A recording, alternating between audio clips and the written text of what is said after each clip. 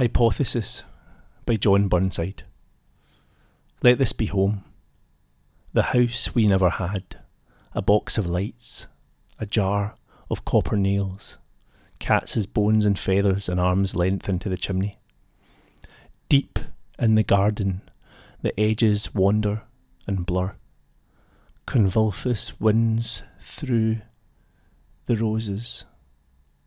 The violets drift, spotting the ditches with colour beyond the canal.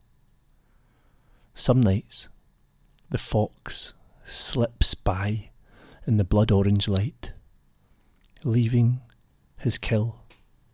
The wet pelt, the frost-threaded eyes, the bones in the cyanothus becoming dust, and waking will sometimes resemble the sudden precision of gunshots out in the field, where the woods are immersed in a clear and improbable dawn, and traces everywhere of what is risen.